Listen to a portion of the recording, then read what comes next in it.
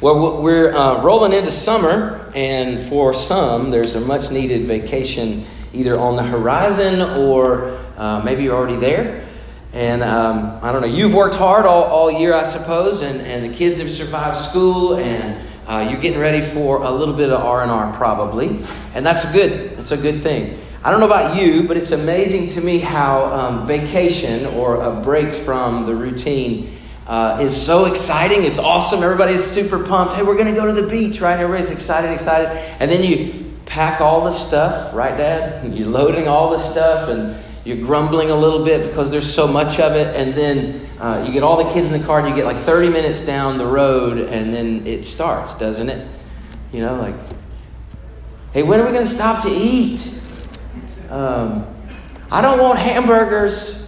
I want chicken nuggets. Where's my pillow? Get off my pillow, right? I mean, this is the tendency. We go so quickly from excitement, happy, joy to complaining and grumbling.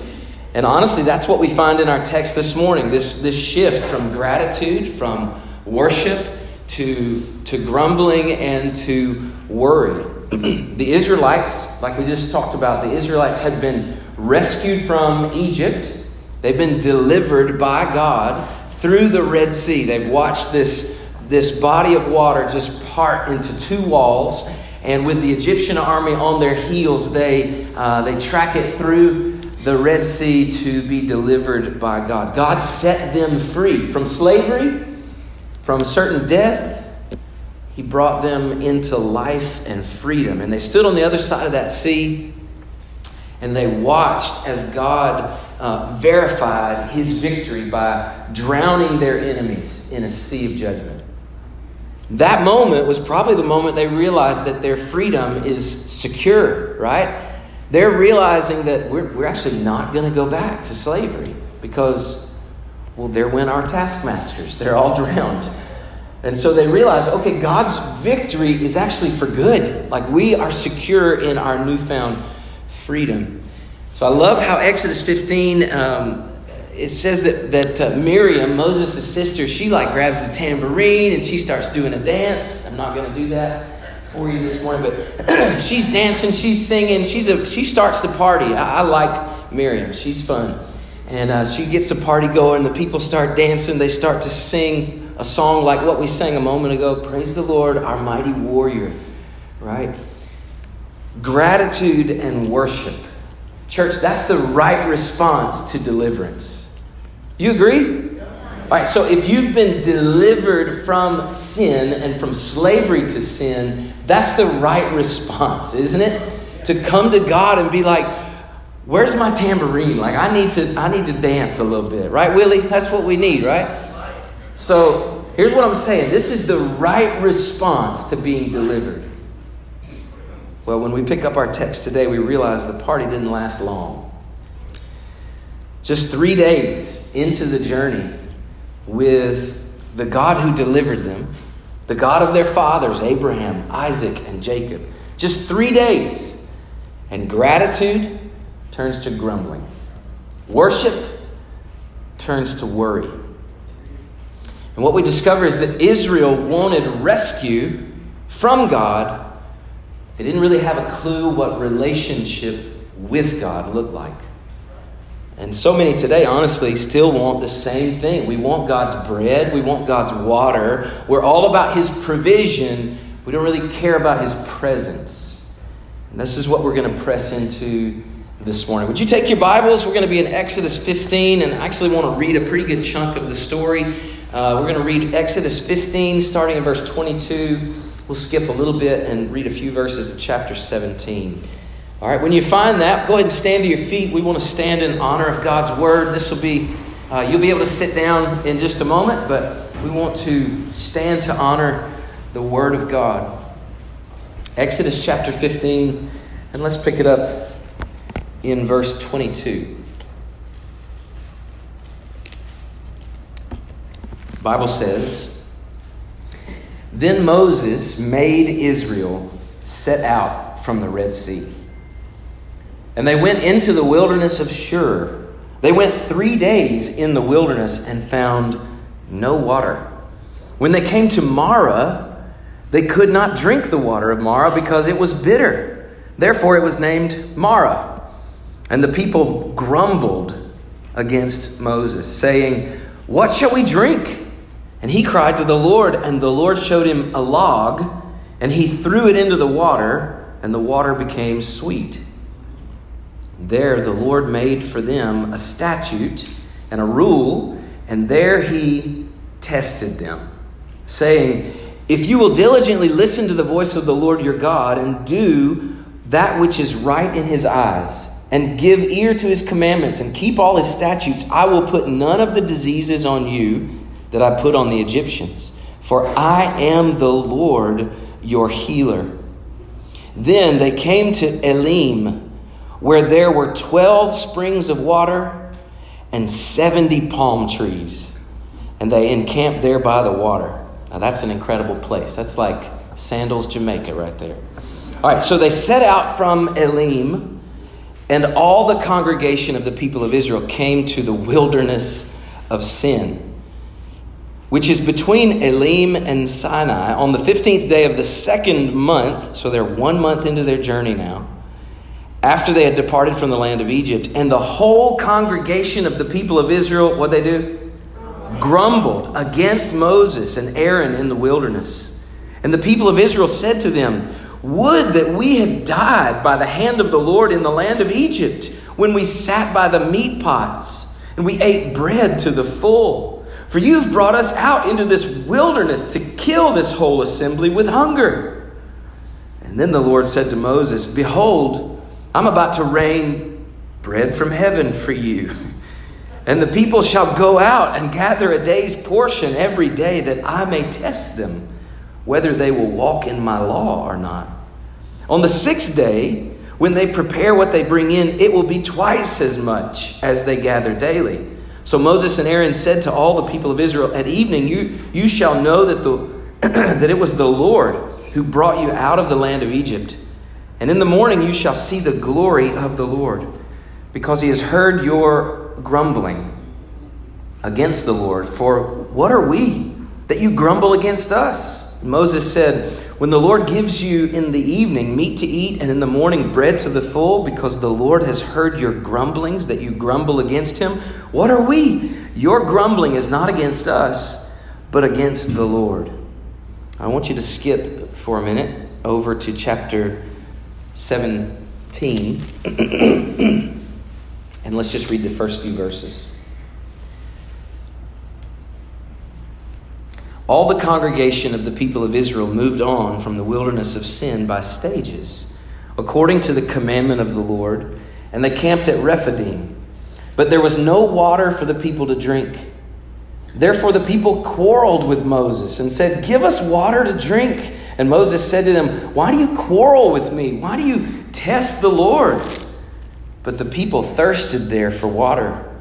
And the people grumbled against Moses and said, "Why did you bring us up out of Egypt to kill us and our children and our livestock with thirst?" So Moses cried to the Lord, "What shall I do with this people? They're almost ready to stone me."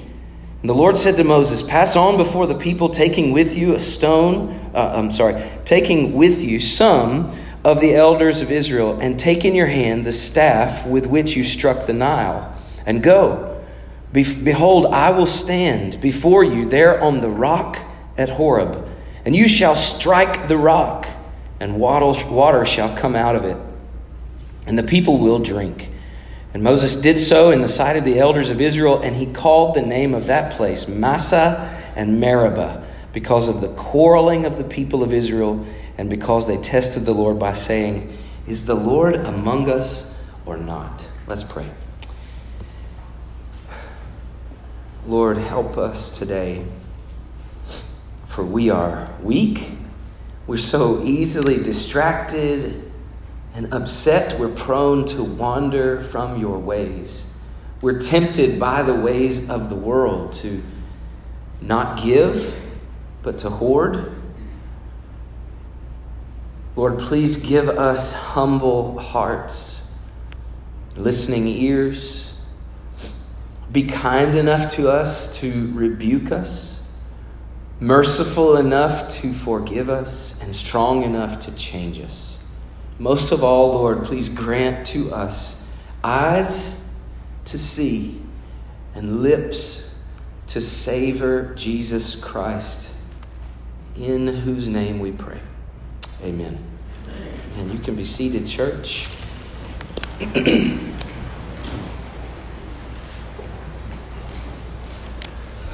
Well, in these chapters, just like in all the Bible, what we're seeing is God is revealing himself again in different ways, in new ways. And as you might recall, we say this almost each week through this sermon series, the truth of the Bible. The Bible is mainly focused on telling us who God is and how he intends to save us. So mainly that's what we're reading. When we read stories like we're reading today of the people of Israel wandering through a wilderness in a desert, there's no water. The only water they find is bitter water. And then this weird bread stuff from heaven appears. And then water out of a rock comes. What is the point of all of that? And if we're not careful, we read these type of scriptures and we sort of force some kind of weird symbolism into it. And that's not the way we're meant to read these texts. We're meant to read this asking, who is our God? And how is he going to save us, to rescue us, to redeem us, to provide for us? What is his plan? So we've just seen God as this powerful deliverer, right? He's parted the waters of the Red Sea. And now we're seeing him in the power of his provision. The God who is with his people. And he does this, he shows this to us through three miracles of provision. So what are they? We're looking at these three together quickly. He talks about this bitter water made sweet. And it's just weird. Moses cries out to God like, we're so thirsty. We've got water here, but it's not good. And God's like, pick up that log, throw it in the water. I'll make it good. That's weird, right? So this is a miracle. God works a miracle. There's a point behind it other than quenching thirst. This is what I want us to discover. The second miracle God works of provision is bread from heaven. There's this stuff, and there's a whole lot more we could have read in chapter 16 about bread from heaven. Manna is what they called it, which manna, the Hebrew word manna, just means, what is this? What is it? We don't know what this stuff is. What is it? That's what the word manna means. God was providing for his people bread from heaven every morning. They would wake up, they'd walk out of their little tents, and they'd go, what is it? Manna. And they'd pick up manna. That's what they would eat, every day. For 40 years, they ate this bread substance. I was talking with Bart this week, and he was like, when you get tired of eating bread, I was like, man, you read Exodus. They got real tired of eating manna. But we got to thinking, surely there were some creative women, that were making like banana pudding and, like manicotti, and we were coming up with all kinds of things. If you come up with some creative ones, I want to hear them because I was just thinking how cool that would be. So bread from heaven, God just sends bread from heaven to provide for his people every day. This is a daily reminder that God is their provider. And then the third is pretty wild. Another miracle of God. The people are thirsty. They're so thirsty. They're threatening Moses, and Moses is told by the Lord, go to the rock of Horeb, and there take your staff. You remember the staff, Moses, that you put in the Nile and it turned to blood? Well, take your staff and strike the rock, and from that rock water will come gushing out. And all the people of Israel, now remember, 2+ million people are going to drink from the rock of living water. So this is a major miracle. What we need to see here is that God delivers, and he is who we need every day. He's our daily needs. So these miracles help us to know God as provider, but ultimately, and this is where we'll spend the bulk of our time, it's showing us that God's ultimate provision, what we need most, is Christ. And each of these pictures, each of these things are meant to point us to the ultimate provision of God, which is His only Son, Jesus. So how many of you know this is true? We love our deliverance. Like we think about salvation, we think about deliverance. We love our deliverance, but we loathe our dependence. Anybody know that's true?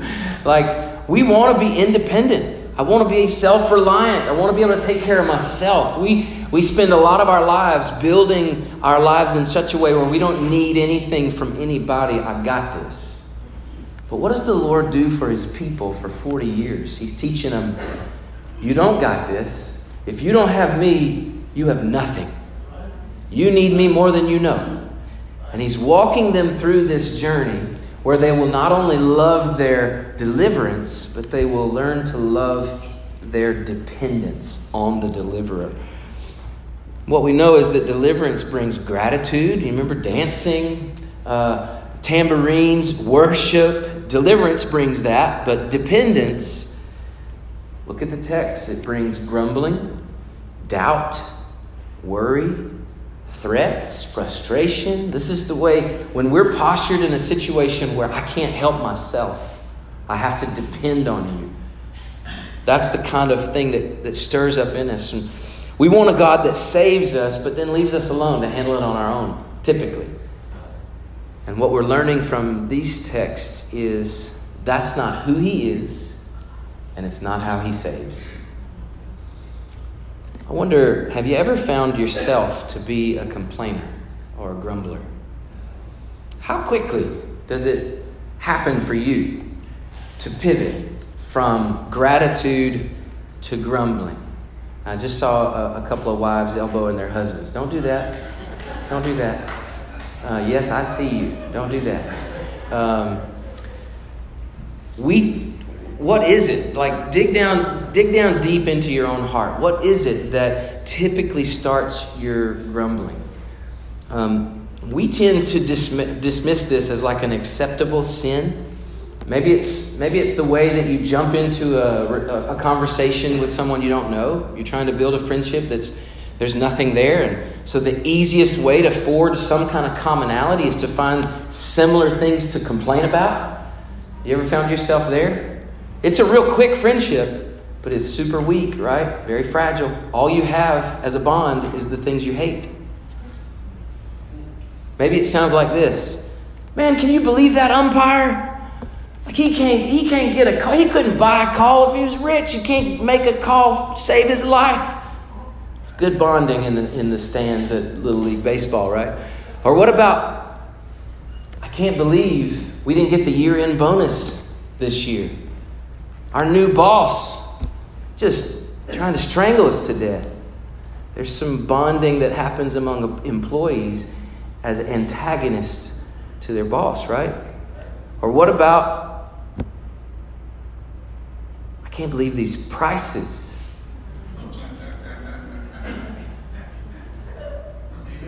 Yeah, right?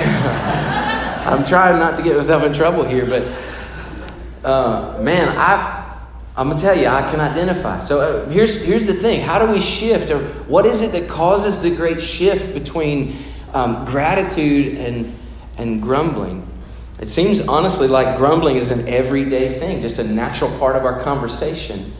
And one of the things that I want to just sort of skirt by as we move to what's really the main idea of this text is that the Bible actually forbids grumbling. And it's not unclear about it. It's not an acceptable sin. It is a sin. And it's not okay. And I think we should hear that together. 1 Corinthians 10 in particular lumps these three sins together. It says that idolatry, sexual immorality, and grumbling, those three sins are lumped together. And it says that people who did such things were destroyed. Did you catch that? This is not a small thing, is it? Philippians chapter 2, verse 14 commands, do all things without grumbling or complaining. That's a pretty pungent demand, isn't it? So God is not unclear. He's not foggy about His design for our hearts. And it is that we would not have a complaining or grumbling spirit. And if that's you today, just own it and then repent of it, okay? Now, to be clear, grumbling is not the same as bringing your hurts and your sadness before God. That's not a grumble. This is what God wants from us, is an honest, clear, gut-wrenching, true, deep, maybe depressed even, true confession to the Lord. So the Bible says to cast your cares upon Him, for He cares for you. So how do we reckon the two? What's the distinction between grumbling and this kind of honest, gut-level confession? I would suggest to you it's this. When you're asking from God and coming honestly to God in that way, you come with open hands, trusting His goodness and expecting to receive. I think that's right. But when you grumble, you're actually coming against God with closed fists, angry that you haven't already received. Do you see the distinction between the two? One is coming to God honestly and saying, this is my situation and it's hard and it hurts and I need you. It's this posture of dependence. The other one is coming to God saying, I don't like this. You should have changed it a while ago. And there is a difference. And the Lord says one He loves and the other He abhors. I want you to think from our text today about grumbling. What effect does grumbling have on us? From the scriptures in Exodus, we should see at least these three things. First, it blurs the past. Blurs the past. Here's what I mean. The people of Israel look back at Egypt with longing. Did you see that in the text? It says, would that we had died by the hand of the Lord in Egypt when we sat by the meat pots and had bread to the full. Like, there's this blurry memory that happens. They forget that they worked for 7 days a week making bricks in the hot sun with no straw. Like, this was what Egypt looked like.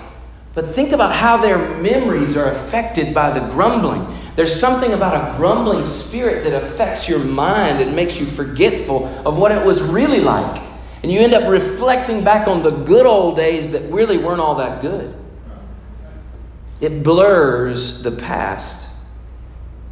And the ironic thing is that when we look back like this, it's not actually to improve how we feel about today, is it?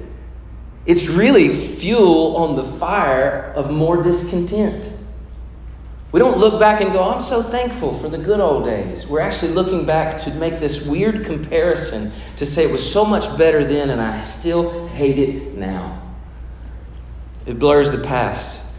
And I was trying to be real preachery and I was going with all B's here, right? So I asked my wife, do you know what bemoans means? And she was like, no. So if you don't, I'm sorry, look it up later. Okay. It bemoans the present. So here's what you're grumbling, you're unhappy, you're discontented, and you're expressing your discontent. It bemoans the present. This is the effect of a grumbling spirit on us. If you look back at what the Israelites were saying, they said, would that we had died in Egypt. I wish we had died in Egypt instead of starving out here now. So now they've been without water for a few days and they're hungry. Now these are real concerns. I mean, these are real issues, needs for survival, food, water, right? But when you skip ahead and you look in chapter 17, verse 3, we realize that their livestock is still alive. Like they haven't lost their animals. So their starvation and thirst hasn't got to the point where they're just dying off. And if they were that thirsty, they could probably milk a cow or something, right? Or if they're that hungry, they could probably kill an animal and eat. So I mean, maybe it's just me, but I'm not thinking that these cries are coming out of true starvation. Not true deep necessity, but really just they wanted a different situation. It wasn't what they had expected. It's not what they wanted. So they grumbled. Now, let's move to the third and probably the worst effect of a grumbling spirit. A grumbling spirit blames God. Now, they were saying to Moses all their complaints. But Moses made it very, very clear. You're not grumbling against me, but against the Lord. It was the Lord that had delivered them, not Moses. It was the Lord who was going to provide for them, not Moses. And Moses is telling them, hey, you're grumbling, but it's not really against me. I can't make water or make bread for you. I can't do that. But the truth is, this kind of grumbling thing is built into us, into our sin nature, and it is a grumbling, blaming of God. I want you to not be naive that when you're complaining, when you're grumbling, it's not really against your boss. It's not really against your spouse or your children. It's really against God.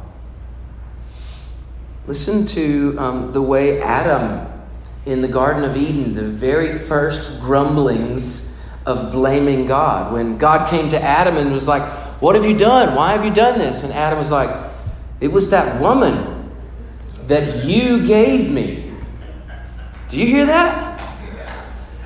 Adam was like double blaming. It's the woman.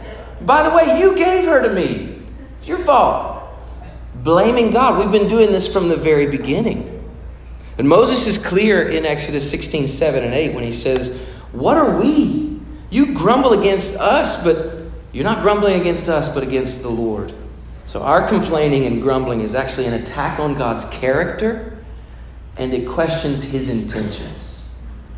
So listen, do you remember when Jesus is in the boat asleep with his disciples and there's a terrible storm and they're panicked? They're all worried that they're perishing, right? They wake up Jesus, and what do they ask him? The big question, don't you care that we're perishing? So again, there's that exaggerated bemoaning of their circumstance and a blaming of the Lord.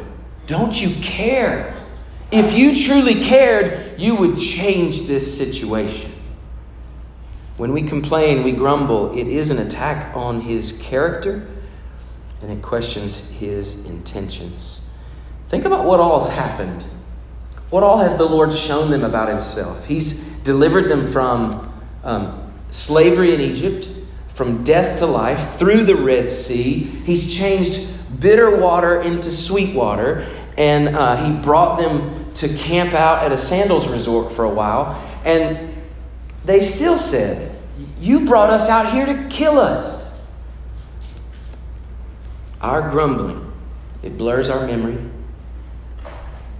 Exaggerates our situation. We bemoan the present, and we blame God rather than bless him with praise. All right, so all of that is about grumbling. I just wanted to kind of hit that with you because it's repeated 15 times in this text. There's no way to get around that kind of repetition. So now that we've dealt with that, let's get into the deepest part of this text, which is pointing us to Christ. God gives victory over the enemy, but not so we can be self-reliant, self-satisfied, or self-governed. He wants us to depend on him, to obey him, to love him. That's what God is doing with this people. He's shaping a people to be known for faith, like true dependence, trust, and he's getting down to the core of it. We must depend on Christ. So here's a big question. We're going to answer it. How can you depend on Christ? First answer. Christ is the true and better Israel. The true and better Israel. Listen to what's happening in the text. The Bible says that God is testing them. He's testing them. Think for a moment. This is the God who parted the Red Sea. And they've been encamped on the other side of the Red Sea, partying and celebrating and singing. And then Moses leads them into the desert. And for 3 days, there's no water. Let me ask you, have you just read that part of the text and gone, okay, why? Lord, God who can part the seas, God who can, and we could go through the list of all the plagues they had just experienced.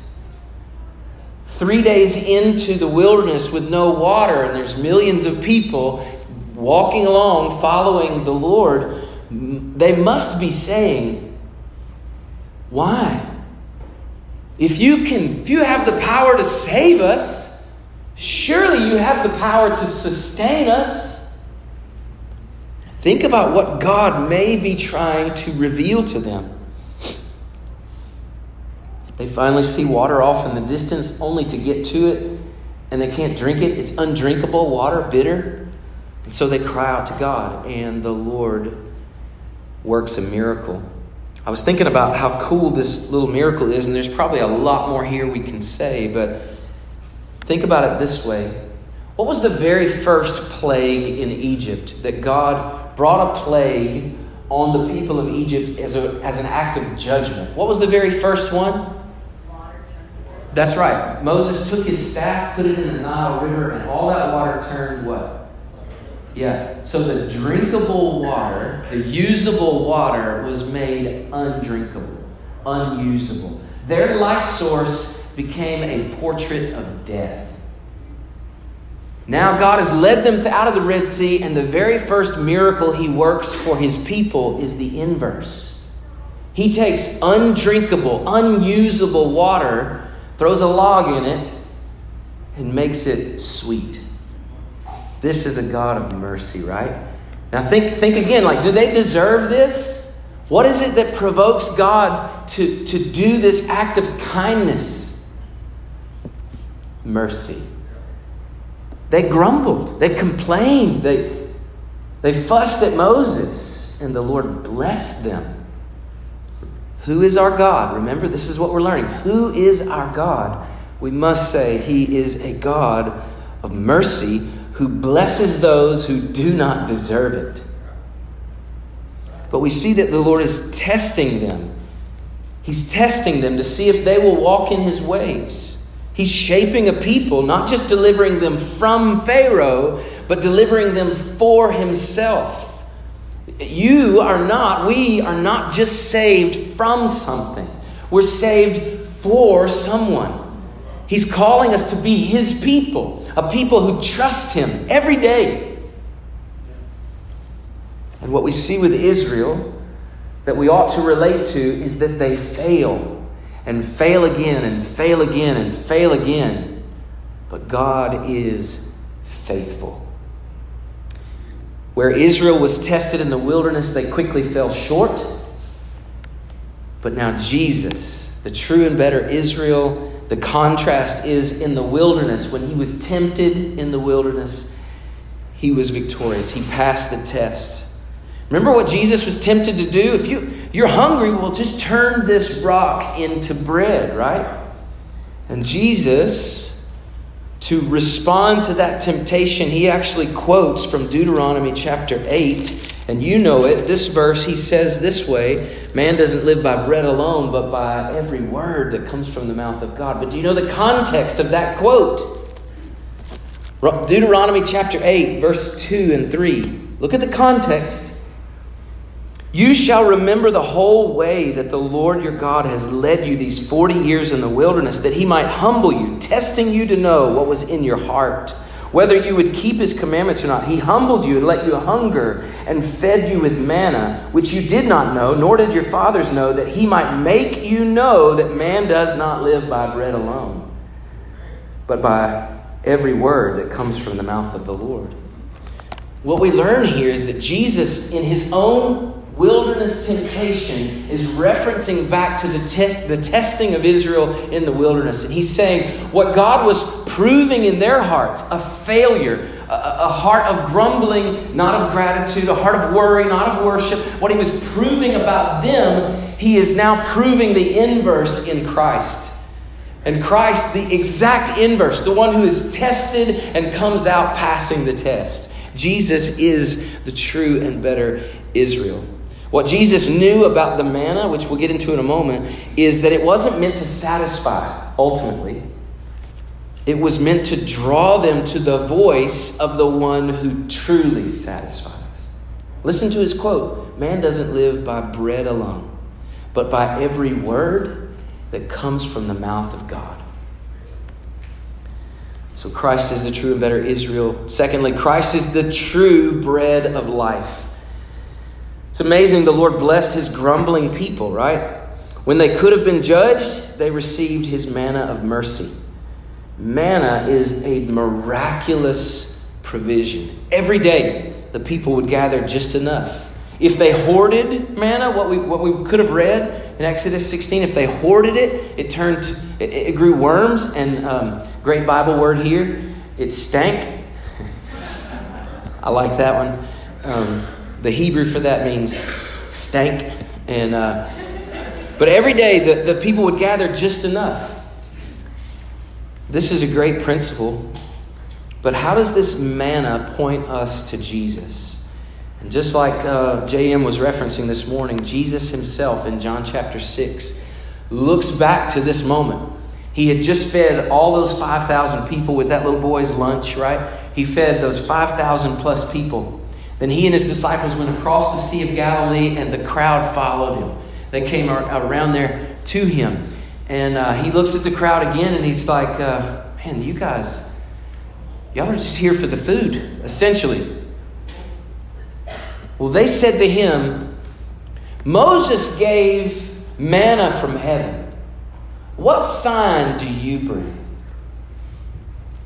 After he had just fed them with 2 fish and 5 loaves. And Jesus responds in John 6 by saying, it wasn't Moses. It wasn't Moses who fed you in the wilderness. And then he says, there's a verb shift that's really important. He says, it wasn't, past tense, Moses. It is my Father who gives you true bread. Now, Jesus is making this wild comparison. The manna in the wilderness isn't the true bread that you really need. There's something that was coming that's later that was supposed to be a picture pointing you toward. And it wasn't Moses who gave it to you. It was my Father. And now my Father is giving you true bread. That's the first thing Jesus says. Moses' bread was a sign. You know, a sign isn't the real deal, right? I mean, if you're going to Disney World, on your way there, you see all the signs. Walt Disney World, 10 miles ahead. Walt Disney World, 5 miles ahead. You would really make your children grumble if you got out and took a picture with the sign and turned around and came home. Right? Because it's not about the sign. The sign is pointing to something greater. A greater thing is ahead. And what Jesus says is the manna in the wilderness was a sign of a greater true bread that's coming. And Jesus says his sign was pointing to me. The point Jesus is making, listen, in feeding the 5,000, he used that as a platform to teach this message. I am the bread of life that has come down from heaven. So Jesus says, I am the bread that came down from heaven. What I love here is that Jesus didn't just come to give bread. He came to be bread. It's not just about his provision. It's about a person. And satisfaction doesn't just come from his hands. It comes from him, who he is. This is what Jesus was saying. Man doesn't live by bread alone, but by every word. Feast on him, not just what he can give you. So Christ says, I am the bread that came down from heaven. There's so much great theology wrapped up in this statement. I just want to hit you with 3 really quick truths about this. First, it means that Christ has divine origin.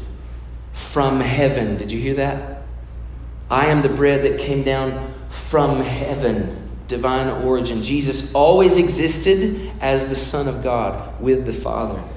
Secondly, Christ has divine purpose. He came. He didn't just, fall here. He came with an intent, with a goal, with a mission. When we read the rest of John 6, we discover he says, I came to do the Father's will. He comes with divine purpose. What was the Father's will? John 6, he says, to save all that the Father gives me. I won't lose any of them. I will raise up those believers in the last day. What a great promise, right? This bread is not just to satisfy your hunger. It's to satisfy your soul forever.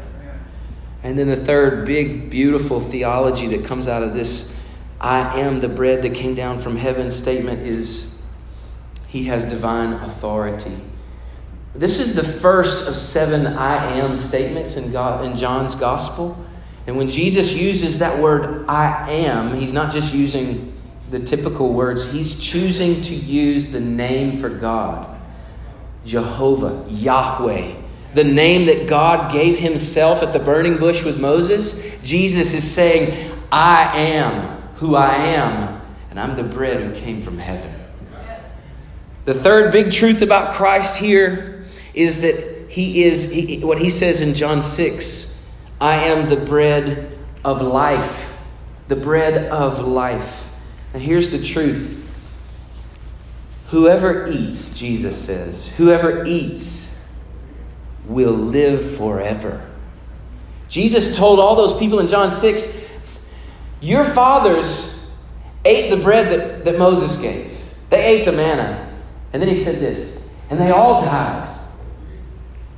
But whoever eats the bread that I will give, this bread, who I am, whoever eats this bread, they will live forever. He says, I'm the bread of life. This bread is not just for Jews, we find out in John 6. Jesus says, anyone who eats this bread. It's not just a Jewish celebration. This bread of life comes to you. Jesus explains also in John 6. He says, the bread that I shall give is my flesh, and it will come to you through my blood. And then he's got these thousands of people there. He's teaching and talking about bread and eating. And then he gets really weird. And he says, if you want to come to me and live forever, you have to eat my flesh and drink my blood. And lo and behold, the crowds began to walk away. It got weird. And what Jesus was saying is, I'm not calling it a cannibalism. He was saying, I'm not calling you to come and eat another meal. I'm calling you to the deepest kind of intimacy with me. This is not about provision anymore. It's about a person. And your hope of salvation comes in Christ. In his body and his blood, and in that alone.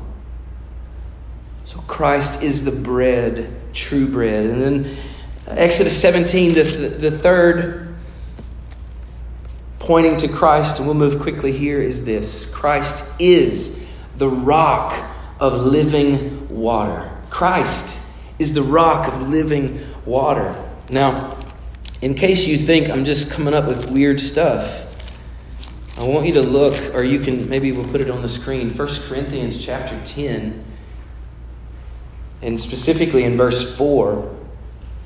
It says this, talking about their journey through the Red Sea. Paul's writing, remembering all of that.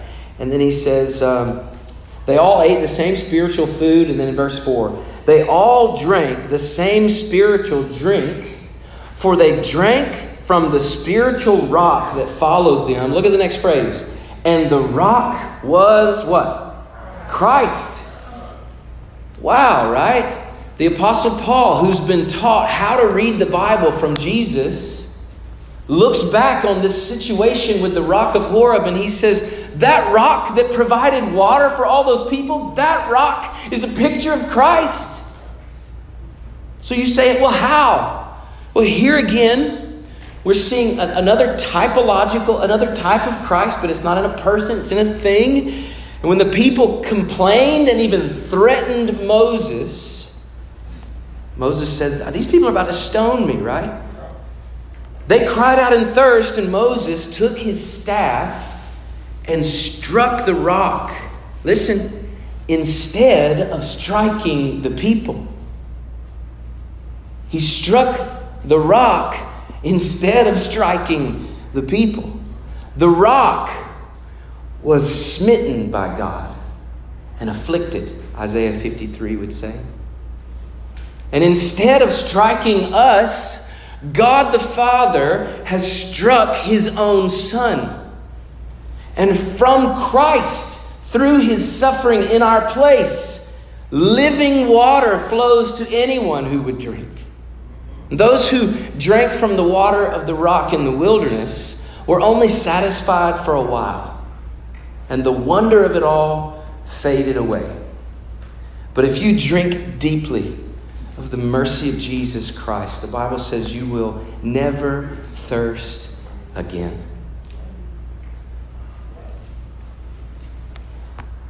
Now, my time's gone, but I want to kind of get personal with this. I want to ask you this question.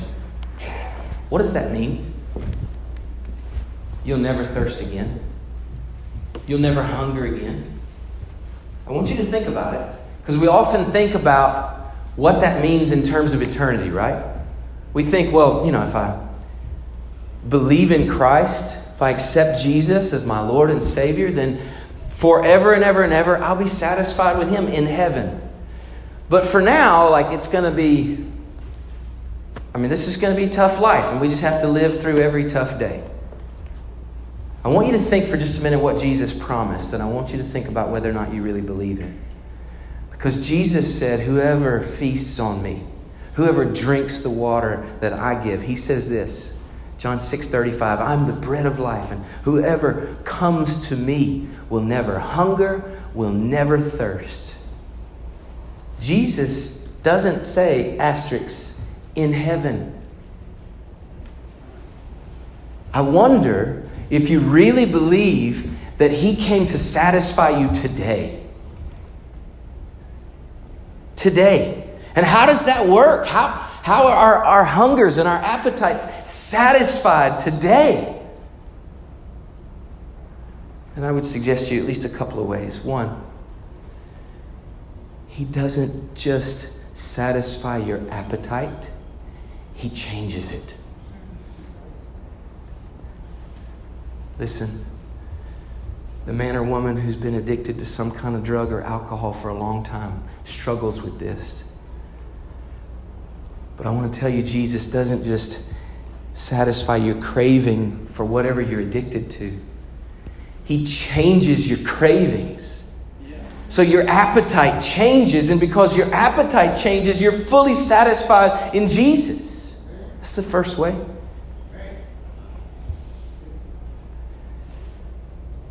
And the second way is exactly what J.M. pointed us to. He changes your heart. When we come to God in the wilderness, we come with this entitlement. I'm hungry. I'm thirsty. Gimme. But when God takes that heart out of you in salvation and puts his heart in you, everything changes in the new covenant. And Jesus says to us, they're hungry, you feed them. And there's something that changes in the heart of a believer from this gimme grumbling to a Lord, will you use me to bless and to give? The way to satisfaction in Christ is in fulfillment, in being used by him to bless others. Think about at the woman at the well, John chapter 4. The disciples had gone to get food, and they come back and they're like, Jesus, we got some food. And he's like, boys, I ain't hungry. What do you mean, man? You've been hiding bread in your coat. He's like, no, I've got food that you don't know anything about. Listen to what he says. My food is to do the will of my Father. There was a satisfaction in him, a lack of hunger. He was satisfied by giving, not by receiving. Church, let's come to Christ. Drink deeply. Feast on him. Be satisfied in him.